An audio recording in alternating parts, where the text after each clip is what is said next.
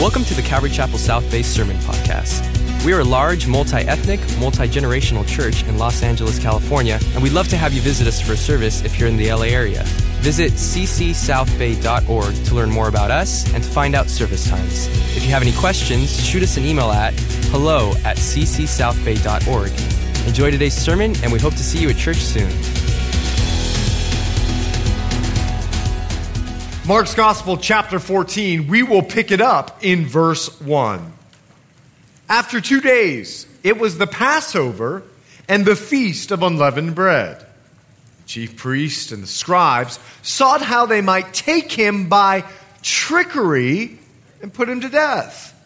Verse 2, but they said, not during the feast, lest there be any uproar of the people. I've got two things to tell you today about the enemy. The first one, it's really important. Number one, the enemy is tricky. Mark is letting us know that a spiritual battle is taking place right before the death of Christ. Bottom line, the Pharisees, they want Jesus dead. Because the goal of the enemy is one. That goal is to kill, steal, and you know it. But I need to let you know the enemy is tricky. Because at this time, while the Pharisees are having their meeting, the disciples have no idea that this meeting of the enemy is taking place. Now, granted, Jesus has told the disciples 3 different times that he was going to go to Jerusalem, that the Pharisees were going to kill him, and that he was going to die. It went right over their heads. And this expresses, because Jesus knew that he would die, is that he was absolutely in control, however. However, this secret meeting was not on the disciples' radar. They had no idea that the enemy was plotting and planning, and that's important. It's important especially when it comes to spiritual warfare, because some of us have no idea that it's taking place. Turn with me to Ephesians chapter 6. You'll see the Apostle Paul and how blatantly he lets us know. It's Ephesians chapter 6. I'm going to pick it up in verse 10. I asked you to turn there. Ephesians 6, verse 10. Finally, my brethren, be strong in the Lord and in the power of his might. Verse 11. Put on the whole armor of God that you may be able to stand against the wiles, against the tricks of the devil.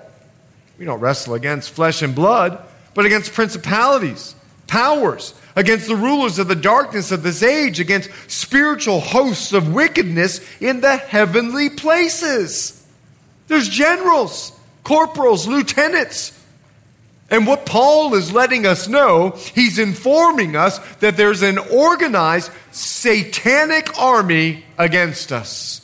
Church, listen. Spiritual warfare is not an event that we hold here on Sunday night to come fight the devil. Spiritual warfare is a lifestyle for the soldier of Jesus Christ. And just like the disciples, though you may not be aware of the war that is raging around you, it doesn't affect the reality that it's actually happening. Christian, listen, we are at war. Bottom line. Therefore, Paul, he says to beware of the wiles, of the tricks of the enemy. He's tricky. He's a tricky enemy. And the word that Mark uses, as you go back to Mark's Gospel, chapter 14, the word trickery in Mark chapter 14, verse 1, that Mark used means the bait that you put on a hook. Can I tell you how tricky the enemy is? He knows how to bait us. He knows what bait is best for you. He has studied you. He's a good enemy. And every good enemy studies their enemy so they know how to bring them down. And your enemy knows exactly what bait to put on the hook. That's why Paul would write, therefore, be strong in the Lord. But I need to let you know something else about our enemy. Oh, this is the first is that he's tricky. The second is the enemy is also secretly strategic. secretly strategic. The Pharisees are there meeting at night, having this meeting. No one knows what's going on, but they've got to figure out a way. They've got to make a plan to get Jesus when no one's around because they don't want to stir up the people. Because the enemy is constantly making a strategic plan of attack against you. And let me tell you one of his greatest strategies. His greatest strategy is to convince you he's not real. That he's just a cartoon. He's something to laugh at. And he camouflages himself in our culture. He camouflages himself in our context. He camouflages himself in our connections. It's like when a husband comes home and the wife, after a long day, says to her husband, "Why didn't you take the garbage out?" Just look at her and say, "Get thee behind me. Don't you dare." But do you know how many marriages are falling apart because the enemy is trying to destroy them? In the church. Do you realize that the enemy, he camouflages himself in our music. He camouflages himself in our entertainment. He makes us laugh at sin. He camouflages himself in our relationships. Listen, it was just the other day I was working out in the gym and I thought to myself, today I'm not going to listen to a message. I'm going to listen to some music. And I thought, I'll listen to music of when I was 15 or 16 years old. So I pulled up a band that I used to listen to and I put that secular music and all of a sudden I started listening to the words. I can't believe I listened to that. Oh, that's what that's about. Oh my goodness. What are they doing in this song? I had to put on Christian music and start singing Holy, Holy, Holy. When I was 16, it was just a good beat. When I was 16, it was just a fun tune to listen to. I didn't realize the enemy was pumping filth into my brain. But let me tell you another strategy. See, another strategy is to give you the bait and hide the hook. He's tricky. You see, he's secretly strategic. And he wants you to believe that you're the only one who can get away with it. Don't worry about it. You got this. You can handle it. Just take a little nibble, and before you know it, you're being dragged out of the water because you're hooked at the end of his line. This is why the Apostle Paul makes such a strong warning. We're at war, and he says, be strong in the Lord and the power of his might. And what Mark does here, Mark lets us into this secret meeting to reveal the strategy of Satan to take Christ out at the cross. But Mark also does something else. Mark also reveals a comparison of what it's like to be strong and what it's like to fall. Mark chapter 14, let's look at verse 3. And being in Bethany at the house of Simon the leper, as he sat at the table, a woman. Now this woman we know from John chapter 12. This woman is Mary. She's the sister of Lazarus who is raised from the dead. And John tells us that Mary and Lazarus are sitting at this table. So the resurrected Lazarus and his sister are there, Mary. So this woman came having an alabaster flask of very costly oil of spikenard. John tells us it's about 1 pound. She broke the flask, poured it on his head. But there were some who were indignant among themselves and said, "Why was this fragrant oil wasted? For it might have been sold for more than 300 denarii and given to the poor." And they criticized her sharply. "Mary, I can't believe you did this." But Jesus said, "Let her alone. Why do you trouble her? She's done a good work for me, for you have the poor with you always, and whenever you wish, you may do them good. But me, you don't have always.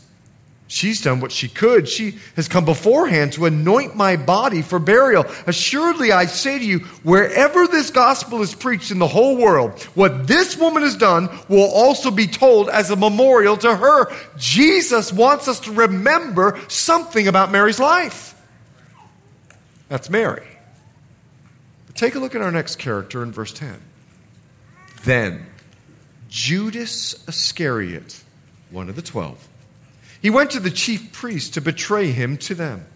And when they heard it, they were glad and promised to give him money. So he sought how he might conveniently betray him. Now you see, John, in John chapter 12, he lets us know that this event actually happened 6 days before Passover. Mark, he pulls out that story because Mark doesn't write chronologically. Mark writes topically. So Mark pulls out the story because he's trying to reveal something. He's trying to reveal the tricky and secret strategy of Satan, and he's doing it through the life of Mary and Judas. Now, Mary and Judas. You ever notice when you go to our nursery and you volunteer, there's a lot of Marys, a lot of Marias, and there's very few Judases. Let's imagine. You walk up and you grab the little girl, and mom has just given birth 2 weeks earlier. Oh, what's her name? Maria. Oh, it's beautiful. Oh, she's so wonderful. Now just imagine you walk up to a mom who's holding a little boy, and you go, what's his name? And she goes, Judas. Listen, we don't name our children Judas. It's just one of those names that you won't find in our nursery. It's just one of those names that Christians usually don't name their children. We don't have a lot of Judases. But both of them are famous. Mary, she's famous for her devoted act. But Judas is famous for his dastardly act. But I need to let you know something about Mary and Judas. They share a lot in common. Now, before you stone me, I'm not talking about Mother Mary. I'm not relating Mother Mary to Judas. No. Listen, they have a lot in common. And I'm speaking about Mary, the sister of Lazarus, who was raised from the grave. And Mary and Judas, you're going to see in just a moment, they've got a lot in common. First and foremost, both of them had a genuine, real relationship with Jesus. Both of them did. In fact, every time that Jesus would go to Jerusalem, he'd stay over in Hotel Mary Martha. He would stay at their house. Take a look, Luke chapter 10. On his way, now it happened as they went that he entered a certain village. And a certain woman named Martha welcomed him into her house, and she had a sister called Mary, who also sat at Jesus' feet and heard his word. Now listen, Mary and Martha had such a relationship with Jesus that when Lazarus got sick, Mary sent word and said, Lord, the one whom you love is sick. The one that you're in deep relationship with, the one that you love is sick. Mary had a genuine relationship with Jesus, but so did Judas. Take a look at Psalm 55. David, prophetically speaking of Judas, says this. It's not an enemy who reproaches me. Then I could bear it. Nor does he who hates me, who has exalted himself against me, then I could hide from him. If I knew it was my enemy, I'd know. It was you. A man my equal, my companion, and my acquaintances. Whoa. Judas was a companion, true friend of Jesus. You see, we have unfortunately 2,000 years of church history. And with 2,000 years of church history, we have a post-betrayal view of Judas. But prior to the betrayal, no one knew that Judas was the betrayer. He was a companion of Jesus. In fact, later on in the Psalm, the Bible says we took counsel together. We walked into the house of God in the throng. Listen, they were hand in hand walking as friends into the temple. No one knew prior to the betrayal that Judas would be the betrayer. Let me prove it to you. John chapter 13, there up in the upper room, take a look. John chapter 13. Now after the piece of bread, Satan entered him, speaking of Judas. And Jesus said to him, what you do quickly. But no one at the table knew for what reason he said this to him. No one knew why he said that.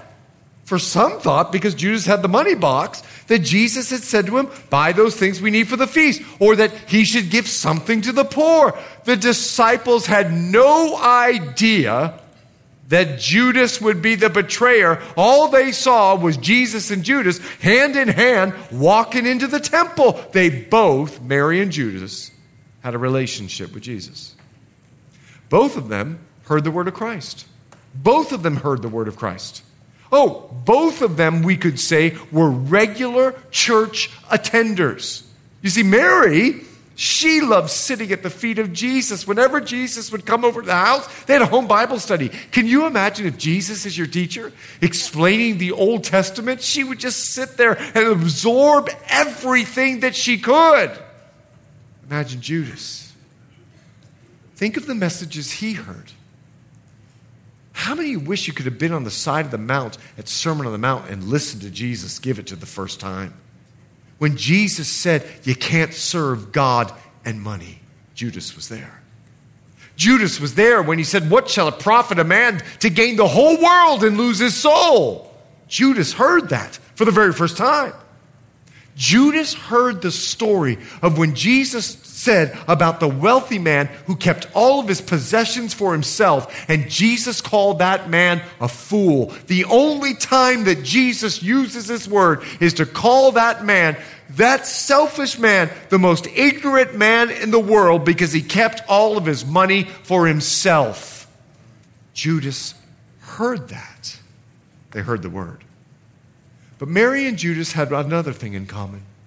They both experienced the power of Jesus, much like us. Do you know what it takes for someone to get up out of their seat and walk forward? Do you have any idea the humility it takes? It takes the power of Jesus for them to get up out of their seat and give their life and devote their lives to Christ. We get to watch it every week.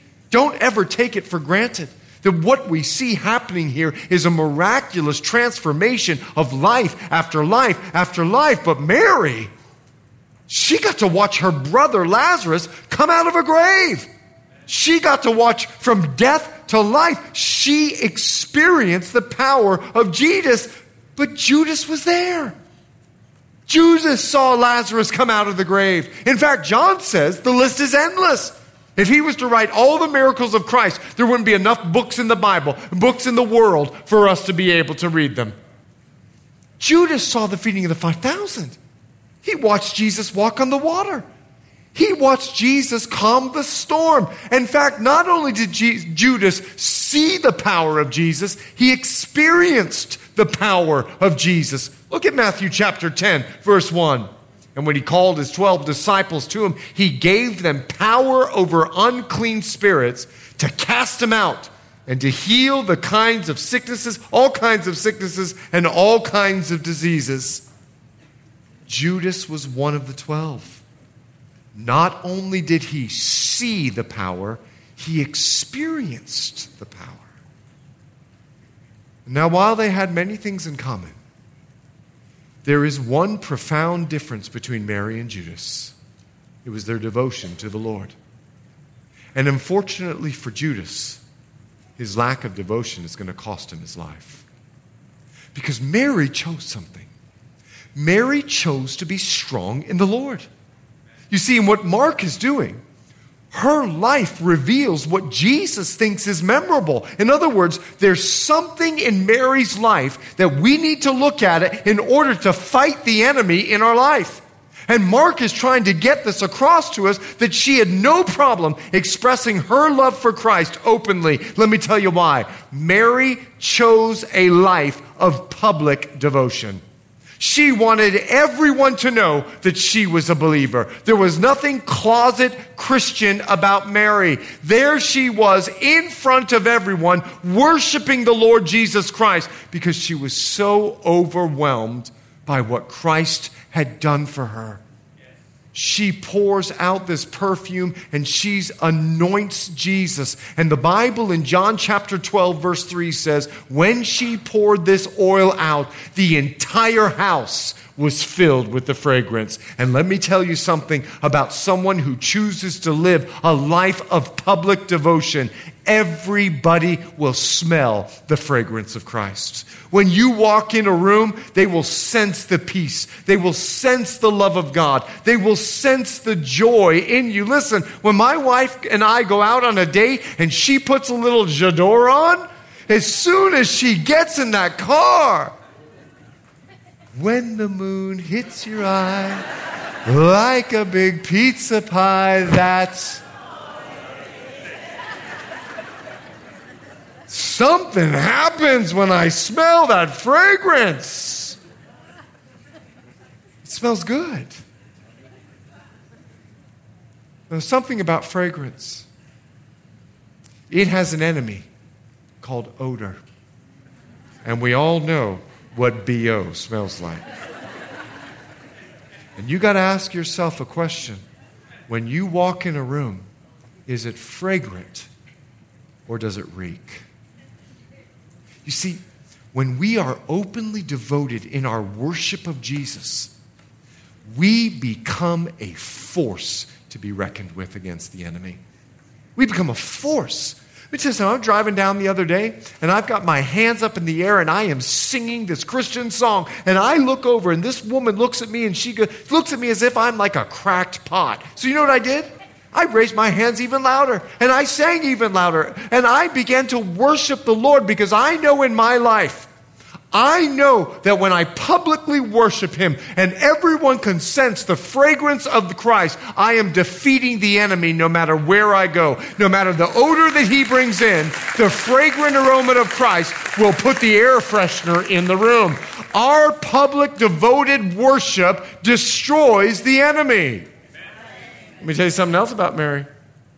She sacrificially gave her best to Jesus.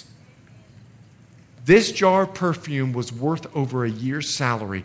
1 denarii was 1 day's worth of work, according to the Bible, and this was 300 denarii. That's over a year's salary. She wasn't given her leftovers. She was given her best. Mark tells us she poured it on the head of Jesus. John tells us she also poured it on his feet as well. She poured the whole pound out. She left nothing back. She gave it all. Do you know what happened after the first service here? There was a woman, and I know she's living in her car. She came to church, and she put on her best. She had an envelope. She handed me this envelope, and she said to me, "This is everything I've got, and I want to give it to Jesus." It was 2 quarters. And for the first time in my life, I felt like I met the widow's mite because she gave everything she had. Church, let me tell you something. When we give the Lord everything we've got, it strengthens us to withstand every evil attack. You can't be a half-hearted Christian. You got the world, you got the enemy, you got your own flesh against you. You've got to give it everything you've got. You've got to pour it all out on Jesus. You can't go into faith half-hearted. Give it your best. But let me tell you something else about Mary. She loved the word of Jesus. Do you remember when we read Luke chapter 10? There she was sitting at the feet of Jesus. Now let me tell you the other side of the story. Martha, she had a dinner party to get ready for. So she's getting the forks and she's walking by the room where Mary is. Oh, Mary, always sitting down, doing kumbaya with Jesus. And then she goes over here and she's folding the napkins. She goes back into the room. Oh, Mary. She's now washing the plates and making the lemonade and making the Kool-Aid and getting all the drinks in place. And she walks by.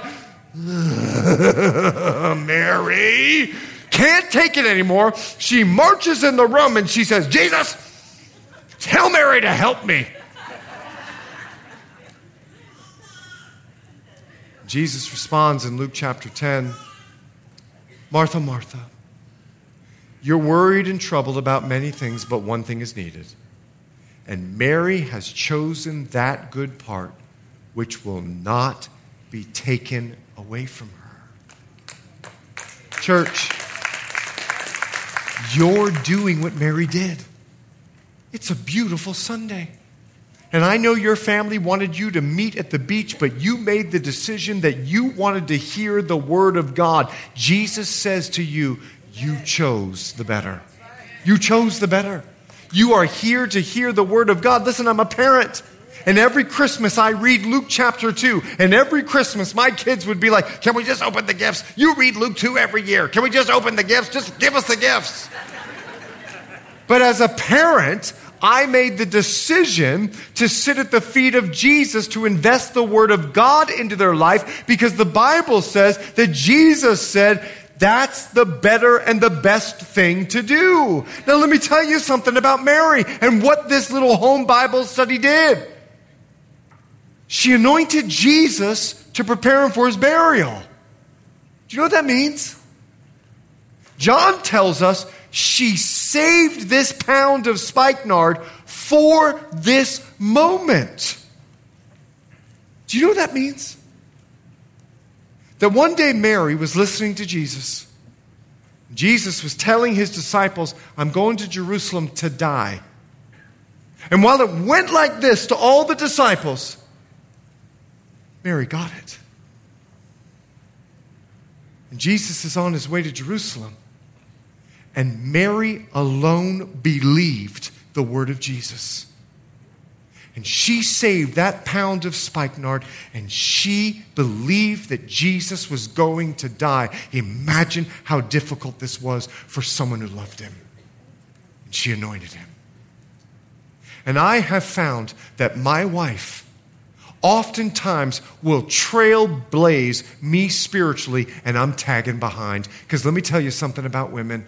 They have a sensitivity to God's Spirit. Let me tell you something, the difference between a man and a woman. When a woman's car breaks down on the 405, she just lets it drift off to the side, and as it's drifting, she goes, Dear Jesus, help me. But a man, we get out of the car, we lift up the hood, we look into the black abyss like we have any idea what we're looking about, and we pretend to fix it instead of calling out to God to help us out. It's the difference between a man and a woman. It's just what it is. They have a sensitivity to the Spirit. And Mary is setting an example for us that Jesus wants us to remember. She was publicly devoted to God. And when we love, learn, and live the Word, it keeps us strong in the face of attack. If we sit at the feet of Jesus and learn the Word and love the Word, and then we choose to live that Word, when the enemy comes against us, he will run away, just like he did with Jesus when Jesus said, It is written, and the enemy left him alone. That's Mary. But Judas chose to betray the Lord. In his life reveals Satan's strategy to destroy us. And so, church, what I need you to do is listen up. Have you ever asked yourself, what got into Judas? Like, are you serious? He fed you. He provided for you. I mean, you were the money box guy. You watched the feeding of 5,000.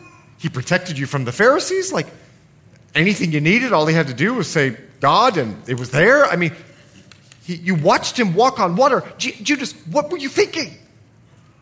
Well, Acts chapter 1 reveals something physically that helps us give insight spiritually. Take a look. And in those days, Peter stood up in the midst of the disciples. Altogether, the number of names was about 120. This is after the resurrection. It said, Men and brethren, this scripture had to be fulfilled. He was referring to the Old Testament, which the Holy Spirit spoke before the mouth of David concerning Judas. In other words, the Bible believes that the Old Testament is inspired and it's useful for our lives today.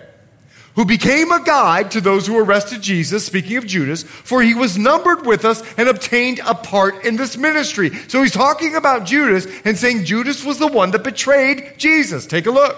Now this man, Judas, purchased a field with the wages of iniquity. And falling headlong, he burst open in the middle, and all his entrails, his guts, gushed out. Ew. And it became known to all those who were dwelling in Jerusalem, so that the field is called there in their own language, Akeldama. That is, field of blood. For it's written in the book of Psalms, let his dwelling place be desolate, and let no one live in it, and let another take his office. You see, what the Bible is revealing is that Judas was rotten from the inside out. You see, when Judas was hanging from that tree, the branch must have broken. He fell down, and when he hit something, his guts burst open, because the Bible wants us to know that Judas was rotten from the inside out. And I'll tell you why. While Mary chose a publicly devoted life, it protected her from the enemy, Judas chose a life of secret sin. He chose a life of secret sin. And I want to prove it to you. It's John chapter 12. I ask you to turn there. Would you go there with me now? This is the same story in a different gospel to fill us in as to what's going on. John chapter 12, I'm going to pick it up in verse 4, but one of his disciples, Judas Iscariot, Simon's son, who would betray him. Now remember, John wrote this after the betrayal. He has a post-betrayal view of Judas. Why was this fragrant oil not sold for 300 denarii and given to the poor? This, he said, not that he cared for the poor, but because he was a thief, and he had the money box, and he used to take what was put in it. You see, Judas wasn't the commander-in-chief. He was the treasurer and thief. He had no concern for the poor. Jesus makes that clear. Because Jesus says to him, listen, you could always give to the poor. In other words, what the Lord was saying is, you've got enough money in that box to give to the poor at any time. But Judas never gave to the poor. Judas always gave to himself. His secret sin was the love of money, and it was destroying him.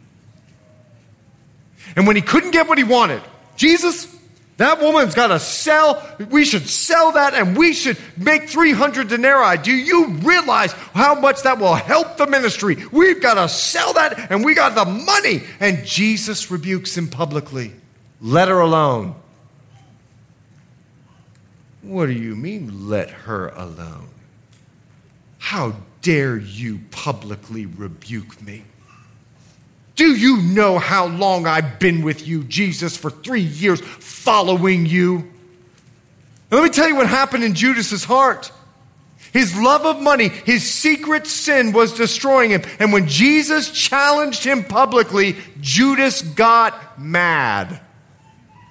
In Luke chapter 22, verse 3, the Bible says, of this moment, then Satan entered Judas. Then Satan entered Judas, who was one of the 12. And Judas was so mad at Jesus for publicly rebuking him, calling out his sin. He marched right up to the Pharisees to get back at Jesus. Now, here's the amazing thing.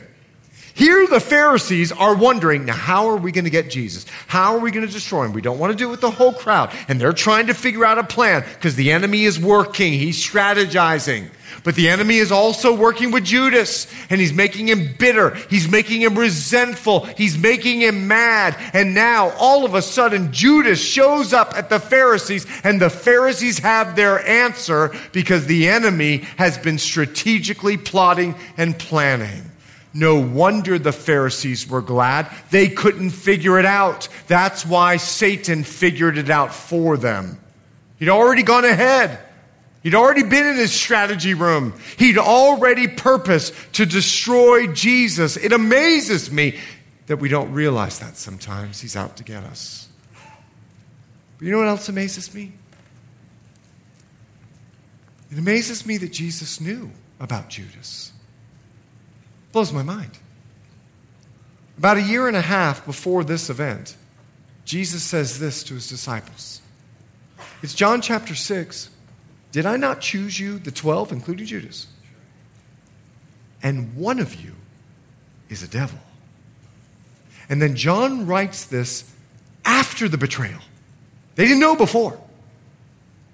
He spoke of Judas Iscariot, the son of Simon, for it was he who would, in other words, he hadn't yet, who would betray him, being one of the 12. Church, the bottom line is Jesus knew. But you know what else blows my mind more than anything? He walks with Judas for another year and a half, knowing he's going to betray him. And listen, there at the Last Supper, you sit on the ground, you're getting ready to eat, and at the end of the meal, there's one last piece of meat. Now, I've been to Mediterranean countries, and I know this to be true. There's one last little piece of meat, and none of the kids touch that piece of meat. None of anyone touches the meat. The only person that touches that last little piece is the host. And he takes a piece of bread, and he grabs that meat, and he dips it into the juice in the bowl. And then the host gives his honored guest what's called the morsel. And Jesus dipped into that bowl, and he got that piece of meat, and he handed it to Judas. You're my companion. I love you. I know your secret sin, and I'm trying to reach you before it destroys you. Oh, the love of Jesus. Maybe he's trying to reach you. And as the host of this church is gone into the bowl and reaching out with his hands of love, I love you. I know your secret sin. But can I tell you that sin is not so secret? Hindsight is so much better than foresight. It's amazing to me that we read the Gospels and we look at it and go, of course it was Judas. Well, it's so much easier for us to call him out because we know, but they didn't know. But I need to let you know something about secret sin. Be sure your sin will find you out. So the Bible promises sin is not so secret. You see, secret sin gives us a sinful perspective, and people can see it. Judas thought that the devotion of Mary was a waste, but Jesus thought it was memorable. You see, secret sin will never allow you to see things the way Jesus does. So if you're living with your boyfriend and you don't see anything wrong with it, let me explain. It's hard to agree with God when you're living in compromise. Secret sin will always give a sinful perspective. Secret sin? Oh, it's so obvious. Secret sin gives us a sinful character. Mark tells us that Judas was indignant. Now, that is not a pretty word, is it? Imagine I meet you and I go, hi, are you indignant? That'd be like me going, hi, are you ignorant? It's not a great word. And let me tell you what this word means. Mark is letting us know what was going on with Judas's character. He was bitter. He was resentful. He was mad at Jesus. And every time Jesus gave the word about money, he was building bitterness and resentment instead of repenting. He had an indignant character. Let me tell you about a resentful character. He started stirring up the other disciples. He started making them angry. Well, I can't believe that she wasted that money. Peter, you could have gotten 10% off the top of that. I mean, just imagine what he was doing, because the Bible says he stirred up the other disciples. But not only that, his character was so off. Can you just imagine this moment? Here's Mary.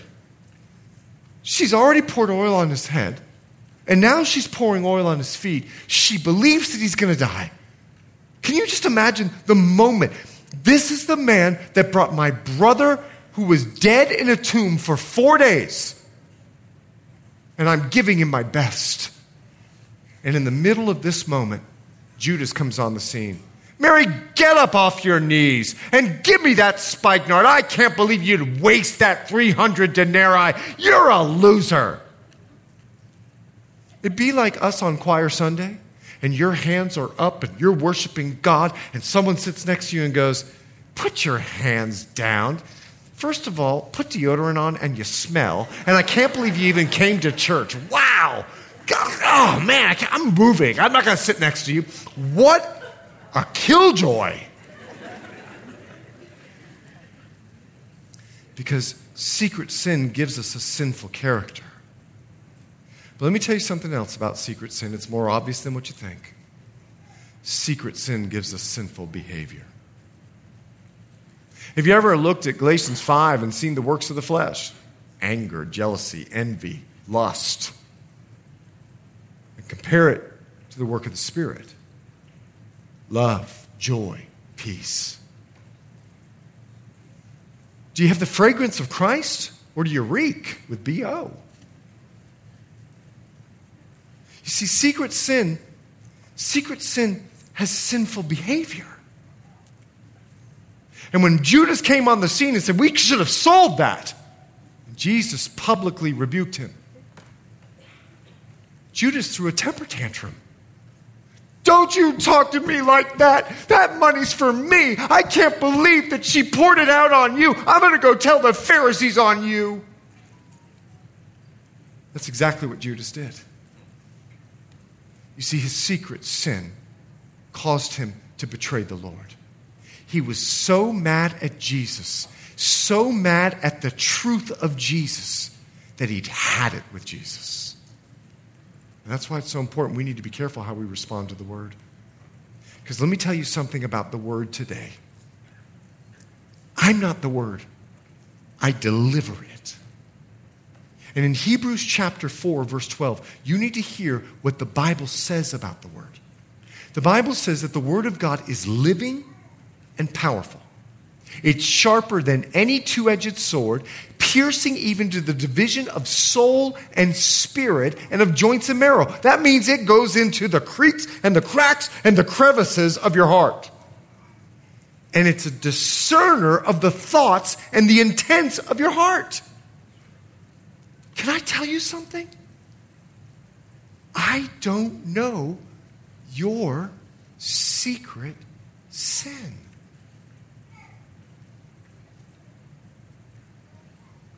But Jesus does. And he discerns. And when he points it out, don't get mad at him. He is giving you a morsel. He's trying to tell you he loves you. Jesus is only trying to surgically remove secret sin so he can save you from destruction. See, Mark reveals satanic strategy here. And Mark reveals in Mary the way to be strong in the Lord. Be publicly devoted. When a worship song goes off, when you go to work, choose to live a life of worship. But he also reveals in Judas the way to fall. Secret sin. Father, I come before you. And I want to thank you for your word and thank you for your great grace and thank you for what you have done all throughout the day today by the power of your Spirit. I'm asking you, Lord, to move even now. The Bible says that judgment begins in the house of God. And it's not that God wants you to feel bad. It's that God wants you to have an abundant life. Now, you can choose to walk out of here today with your little secret sin. Nobody knows. You're right. No one knows besides the Lord. He knows what you're looking at. He knows what you're doing. And you wonder why you're so angry in your marriage. Secret sin. You're wondering why you exhibit more frustration than you do love, joy, and peace. Secret sin. And what the Lord is doing is he's reaching out a morsel. Now, you have a decision. Are you going to be Mary or Joseph? Judas. Because Judas, when he got the morsel, he walked away from the Lord. But Mary, she never forgot what the Lord did for her, and she publicly worshiped him. So here's what I'm going to have you do. Jesus said that Mary's life was memorable. There's something about public devotion that God honors. And I don't care who you are. You're a believer sitting there today and you're struggling with a secret sin. And today's the day to change. And like Mary, you need to come to the feet of Jesus and pour it all out. Give him everything you got. It's time for you to not be a half-hearted Christian. It's time to give him your best. Because the stream of tendency, the stream of your flesh is against you. And maybe you need to follow Mary's example. And in front of everyone, just like she did, display your public decision for devotion. But maybe you're not even a believer and you're here. You're living in sin. It's not secret. You're just in it. What's it done for you?